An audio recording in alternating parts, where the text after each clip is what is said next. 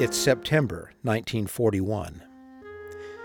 Nazi Germany's persecution of the Jews reaches deep into the Vienna, Austria branch of the church.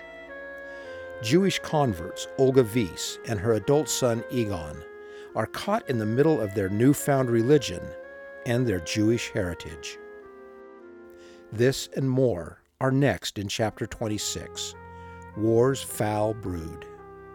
This is Saints, Volume 3, the podcast. Welcome to the Saints podcast. I'm Shaylin Back. And I'm James Perry. Joining us today is Petra Javadi Evans, an assistant editor for the Saints Project, and James Miller, a church history specialist. Thank you for joining us today, and welcome to the podcast. Thanks for having me. Yeah, thanks for having me. Well, Petra, we are grateful for the work you do on the Saints Project, and you play a really important role in helping it all come together. But would you mind explaining what it is you do in your role on a day-to-day basis? So I help check all factual claims that we make in Saints to ensure that we're being accurate and true to the sources that we're citing. I compare what we've written to what the sources say and look for discrepancies between those two. I check that the sources are accurate within the historical time period that we're talking about. And I balance primary sources and secondary sources and make sure that we're giving more weight to primary sources over secondary sources. And then I also make sure that we show our scholarship through clear citations and give other researchers and readers the opportunity to know what sources we're using. And if they want to look at them, then they can go and get further information. So you really have to be able to pay attention to lots of different bits of information at very close detail. Yeah, a lot of every detail, basically. James, you're also joining us from outside the United States. Can you tell us what you do in the church history department and some projects you're currently working on? Sure. Currently, at the time of this recording, I'm located in Kyiv, Ukraine. I am on assignment as the church history department's specialist or manager, supervising church history activities in the Europe East area. Generally, I'm part of a team that supports the church history department's work in all of Europe, all of Africa, as well as the Middle East. That's kind of our section of the world, pretty wide section. There's a lot to do. So I'm involved in efforts to collect church history records, record interviews with members of the church about their experiences serving in various callings, as well as training local church historians to keep their own history.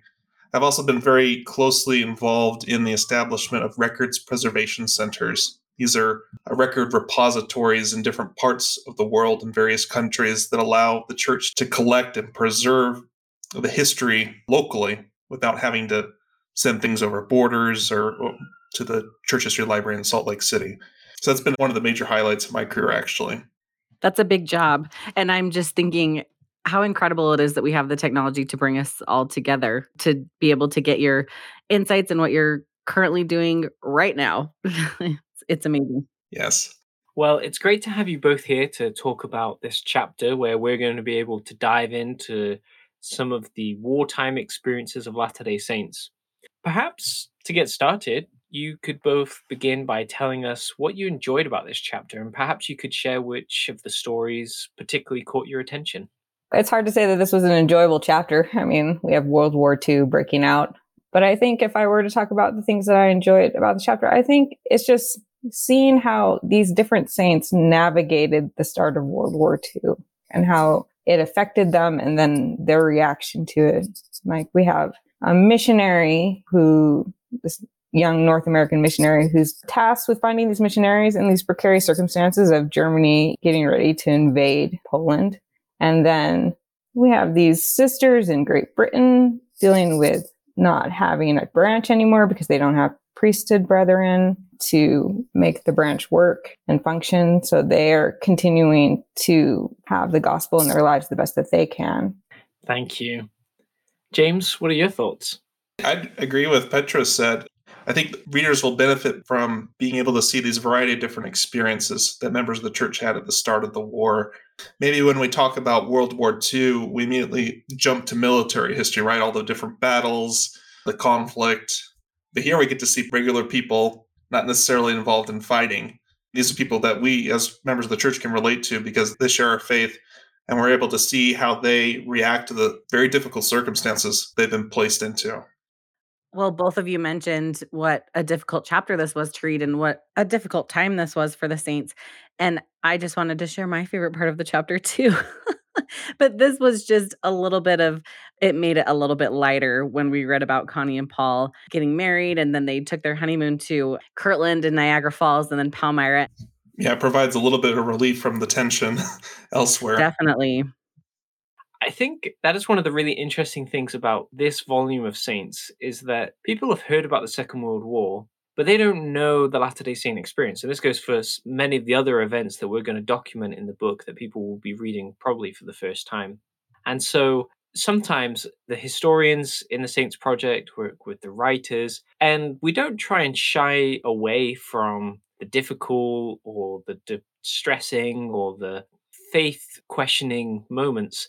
We confront all of these, but we also do try, with the example of Paul and Connie, try to provide the human experience to show that in the midst of all the trials and conflicts, there is joy. And I liked your point, James, because there are millions of men and women who go away in military service, but there are many millions more who are still at home trying to get by, trying to go through the war on the home front, as it was. And so these are the kinds of issues that we reflect on as we're preparing and thinking about what a story might look like. Well, let's jump into the chapter by talking about the very dramatic missionary evacuations from across Europe. I think many readers might have their own experiences of being guided by the Spirit in particular and unique situations. I know I've had my own. James, you're here in Europe with me. Could you perhaps help readers who might be unfamiliar with the geography of Europe understand the magnitude of this undertaking? So when you look at the map of the world, do a little bit of comparison here. Europe might seem a little compact compared to North America or Africa, but that doesn't mean it's small, especially if we're talking about 1930s Europe, where there's no internet, no cell phones, you don't have this instantaneous communication, you have different modes of transportation. You get to and from Europe primarily by boat. So this was a great logistical challenge for the church. At the time, the European mission, which is an administrative unit that we would probably compare with an area today, the European mission included 10 missions in Europe, as well as a mission in the Middle East and one in Africa as well. But you had these 10 missions in the British Isles, French-speaking Europe. You had 3 missions in German-speaking Europe, added in the Netherlands, and then the 3 missions that the church had in Scandinavia at the time. Over 300 missionaries in branches scattered across this vast area. And how do you communicate with them over these distances in an era before cell phones and the internet? How do you get them out in a timely manner, especially when we're considering that how quickly the war started, how little time there was? This was a logistical challenge, a geographic challenge, one for which there were few precedents in the history of the church. Well, thank you for setting that up so we can understand this a little bit better. James, will you tell us a little bit about the state of the church in Europe at the outbreak of the war? So by 1939, when World War II breaks out, the church had established a fairly reliable foundation across Western Europe, the British Isles, Scandinavia, and was making really good progress comparatively in Central Europe as well. If you want to talk centers of strengths, this sort of modern terminology we use sometimes to describe development of the church, really the centers of membership were in Great Britain, in Scandinavia, kind of spread out a little bit more over Scandinavia, and then really concentrated in Germany as well. The church in Germany grew rapidly after World War I. You had tens of thousands of converts. The needs were so great that by the late 1930s, they organized 3 missions out of 1. Really spectacular progress. So at the time, the church in Europe was still administered by missions. At this point in time, the church was not establishing stakes in Europe, or for that matter, around the world like we do today. And so mission presidents had this dual role of both supervising missionary work as well as administering a local church, supervising the districts and the branches as well. And unsurprisingly, a lot of the missionaries came from North America, but there were an increasing number of local missionaries as well, both elders and sisters. Some of them served as branch leaders. Depending on which mission you were in, there were an increasing number of local branch leaders as well. Some missions made this an important initiative to put local members of the church in charge of their branches. And that need really became clear as war clouds were hovering over Europe in the late 1930s. So in 1938, what was called the Sudeten Crisis, Germany demanded that Czechoslovakia cede some border regions that were populated by German speakers. And the first presidency instructed that all the missionaries from the Czechoslovak mission and the two missions in Germany withdraw for a period of time when it seemed like tensions might escalate into open conflict. And then this kind of became a little bit of a dress rehearsal for the evacuation that we see in 1939. The instructions came, the missionaries traveled out to Denmark. Eventually, they come back to their mission fields. I think it was about a month or so that they were out of their fields. But when the missionaries are gone, the local members remain. And as I'm reviewing this story, I came across this little report from the East German mission when the missionaries left. The East German mission history noted that during the absence of the missionaries from their fields of labor, members were called upon to take over their offices, which they did with integrity and earnestness. The call came, and they answered. This is a great little short summary of this progression towards increased local self-reliant leadership in the church in Europe. And so this is generally the status of the church as war was breaking out. Well, thank you for that, James. You mentioned about how local members are taking on the leadership and taking on the responsibilities. As war breaks out and we see the missionaries leaving, this time they're really going, how did that impact morale? I'd be curious if you could just give us a bit of insight into that. Well, I think the missionary evacuation was a bit disheartening to members of the church because it's a signal that something's not right, that it's not safe for them to stay. As we look at other instances in church history where missionaries have been withdrawn for one reason or another, there's a sense of loss to a certain extent. And certainly that was felt. But the church by no means fell apart. The missions were trying to put local members in place in positions of responsibility. And so as you have the withdrawal of the North American missionaries at the beginning of the war, not only are there local branch leaders, both women and men, in place to take over the affairs of their congregations, but the mission leadership as well is entrusted into the hands of local Latter-day Saints. You have acting or interim mission presidents appointed in each of the different missions with counselors to oversee the affairs of the mission while the North Americans have been withdrawn. And during the war, that was important because communication lines were disrupted. Travel obviously was dangerous due to attacks at sea. And so having this local leadership was important. And they eventually proved themselves very capable. And not just those mission presidents as well. Missions at the time often would have Relief Society, primary, young women, MIA leaders as well. And so you had this collaboration of local leaders coming together to really sustain the general membership of the church in their countries. Well, thank you, James. This story just really sucked me in, and I was feeling so much anxiety over it. I just was really stressed out for everyone involved. And I'm just wondering if there might be some readers who might read this story and they might worry if there's maybe creative license being taken with this retelling. Could you maybe tell us a little bit about the ways this story was told and has been analyzed by the editorial team? The drama in the scene is there because the drama was there in the sources. So we stayed true to what the sources were telling us. And we're looking at it from Norman's perspective, and we're looking at it from other individuals who were involved in the evacuation. And then we're also putting that into the broad historical context of this is the eve of the invasion of Poland. And so we're making sure that those things that Norman talks about, like maybe the Dutch border closing down or the train systems are about to be overrun by troops, or how you don't want to carry a lot of money at this point while you're in Germany. We're looking at that also from broad historical context, like were these things that were actually occurring at this time, and they're not just some young missionary saying these things. These are real things that not just this missionary Norman was dealing with, but all the German people.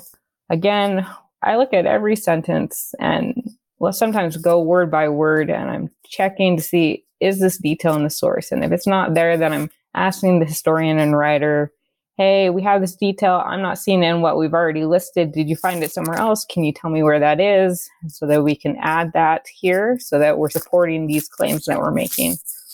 If it's not there, then we remove it. We're not adding anything into this story because we didn't need to, because it was already all there in the source. Well, it's incredible that we had all those sources to really make it real. So thank you for sharing that additional information. I think we can see that Norman and the evacuation of the missionaries is obviously going to be a real test for the saints in Europe. It's going to be a test of their ability to withstand the pressures of the war while also trying to operate the church and live the gospel. And that's why I think Nellie's story in this chapter is so good. And Nellie's not at war. She's a housewife. She's got a young adopted daughter, but she is trying to do the best that she can in the situation that she can. And I think that's all the Lord ever asks of us, is us to try our best in things that we're doing. And Petra, I'd be just really interested, starting with you here, what was it about this story that stood out to you as you worked on it? Well, I just loved that, that it's a female perspective. So we have a woman here and we're getting her perspective on the war, which is going to be much different than a missionary's experience or a male church leader's experience. And so that was exciting for me to see, well, how's this woman, this member, this sister, how is she going to continue when all the priesthood administration has been taken and that her branch has been dissolved, like it's no longer functioning because they don't have priesthood brethren to administer? She just continues doing those small and simple things that we've been told to do ourselves. She's been the Relief Society president. She still acts in that function with the sisters that are still there with her. And she goes out and visits them and has them visiting each other. And then she's also holding a Sunday school almost in her home with these sisters where they're getting together and they're praying and they're singing and then they're teaching each other the gospel. They're continually inviting the Spirit into their lives and just moving forward. For not knowing what the future held, they just keep going. And I aspire to the faith and the dedication that these women showed in the circumstances that they were in. They didn't give up. They just kept going and doing the best that they could. Thank you for sharing your thoughts about this. Let's listen now to a description from the book of how the church in Cheltenham was affected by the war. Nellie and the other Cheltenham saints did their best to endure after the attack. When British Mission President Hugh B. Brown and other North American missionaries left the country nearly a year earlier, the small branch and others like it struggled to fill callings and run church programs. Then the local men went away to war, leaving no priesthood holders to bless the sacrament or formally administer branch business. Before long, the branch was forced to disband. James, how common was it for this to happen where branches or wards are just forced to disband? This was a huge issue for the church in Europe, especially in the British mission during the war. This was one of the greatest organizational challenges that these interim mission presidencies would face after they would take charge. So British Mission President Hugh B. Brown and the North American missionaries leave by the end of 1939.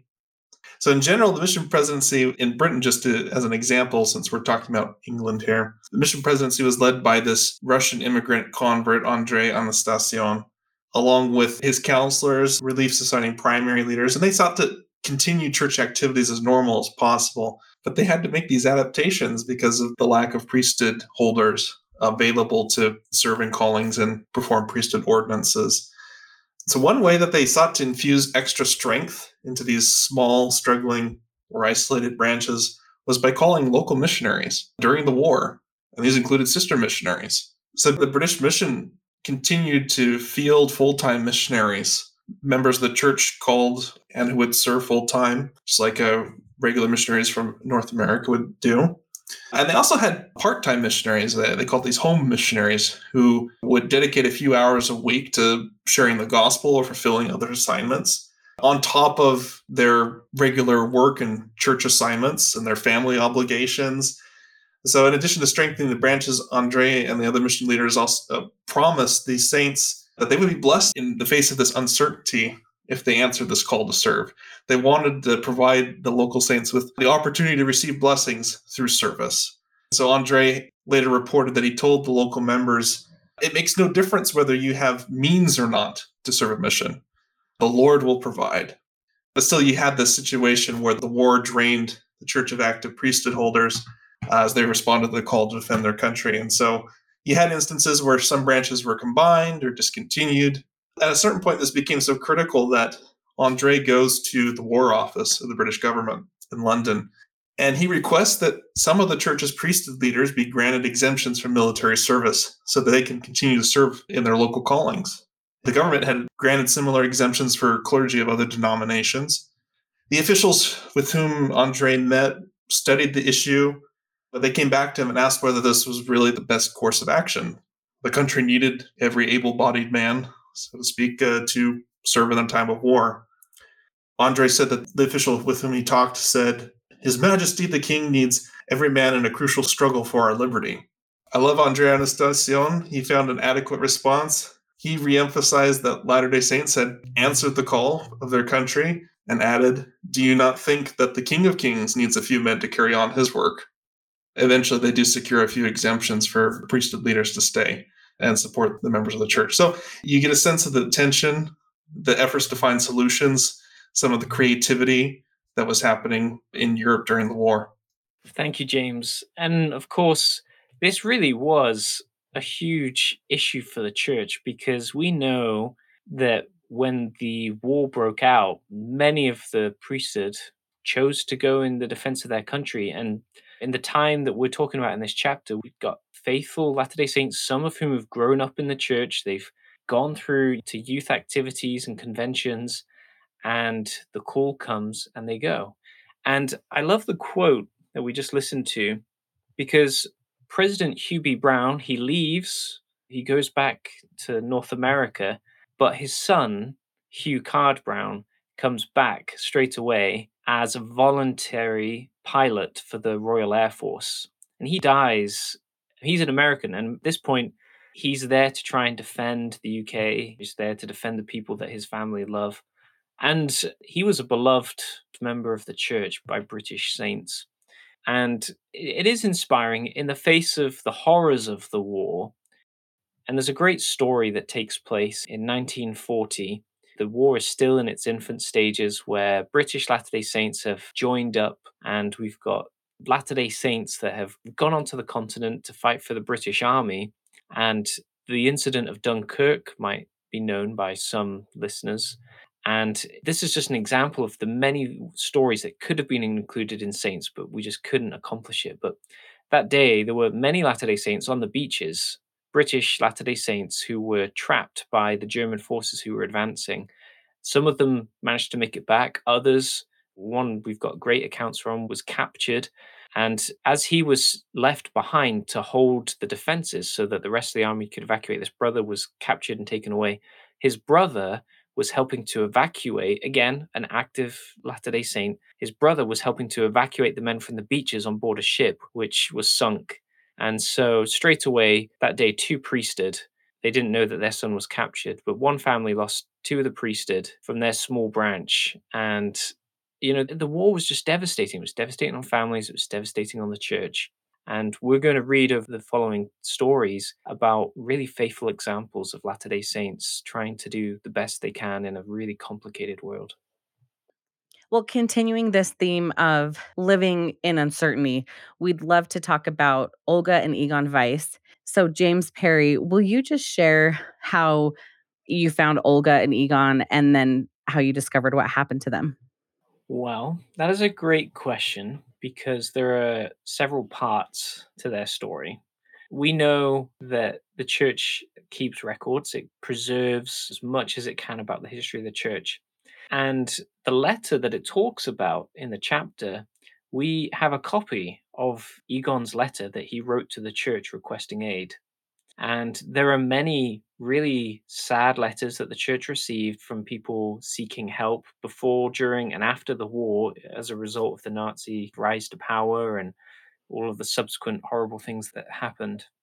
So we have this letter, And there are several publications that have touched on the experiences of Latter-day Saints in the war. However, the way that the chapter ends is with this very dramatic cliffhanger. And I don't want to give too much of the story away, but we're fortunate that we aren't the only organization that has preserved records.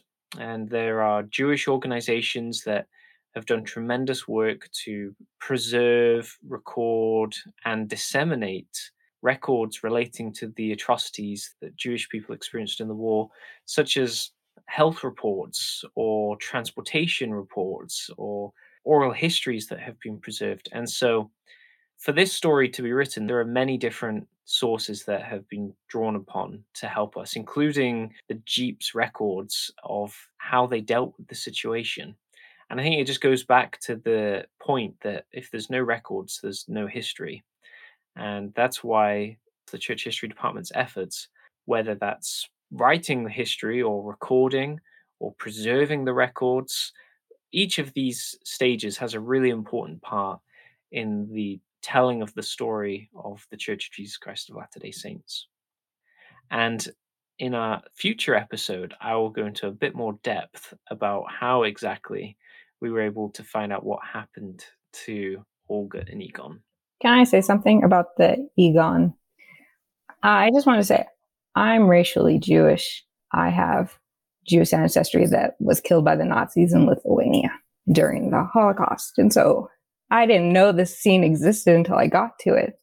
And so that, as someone who had family who died in that, they weren't Latter-day Saints, they were Jewish, that died in the Holocaust, this was a scene that caused a lot of different emotions within me, not just because of what was happening to Jews in Europe at this time during World War II, but also the response of the church a little bit to these Jews who are, and there's other refugees and other people that are writing in, but as someone that is related to Jews, just reading these Jewish letters that were coming into the church, asking for help and pleading for help, and feeling a mix of emotions, some anger as I read through a lot of this. A lot of anger and just frustration and just sadness all at the same time about this scene, and kind of not coming out of it in a really good place. Then having to continually read through more and more sources about what awful things happened to Jews during this time, and just thinking, why couldn't have the church have just let these people out of Europe and supported them, and how that broke my heart to read that. And just knowing that as a racially Jewish, had I been in their situation as a Latter-day Saint, that I would have been in their circumstances. And as I was reading through some of the sources, I read this quote that stood out to me. I'm in this book about Hitler by Andrew Wilson. And he writes, "The White Queen in Through the Looking Glass remarked that it is a poor sort of memory which only works backwards. Without an understanding of this truth, the study of history is impossible. Most people are not capable of seeing into the future. Hindsight allows us to see things which were invisible to them. And to us, these things seem so blindingly obvious that we wonder, how could they have been so blind?" And I think coming back with all the knowledge that we have about World War II and what was going to happen with the Holocaust and so forth, I was coming in with those feelings and looking at the church presidency and being like, well, why? How could you be so blind to what was happening? And they didn't know. They, at this point, were in the beginnings of World War II. They don't really have an understanding of what's going to happen to the Jews. And the Jews themselves don't know what's necessarily going to happen to them. And it turns out reading more history brought me more peace into this situation and gave me a good grounding into understanding that history is messy and they were doing the best that they could with the information that they had. And not all the consequences or conclusions of those decisions that were made are necessarily great, but they did the best that they could. And who am I to judge them for decisions they made with what they had?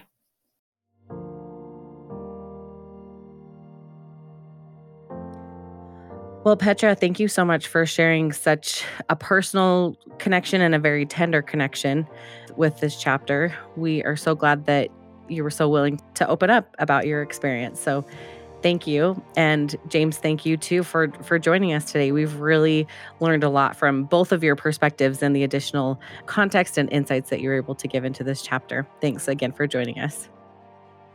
Thank you for listening to this week's episode. We hope you enjoyed it. We hope you took away some new insights into this volume. And we would love to hear your thoughts, opinions, questions, and insights from this chapter of Saints.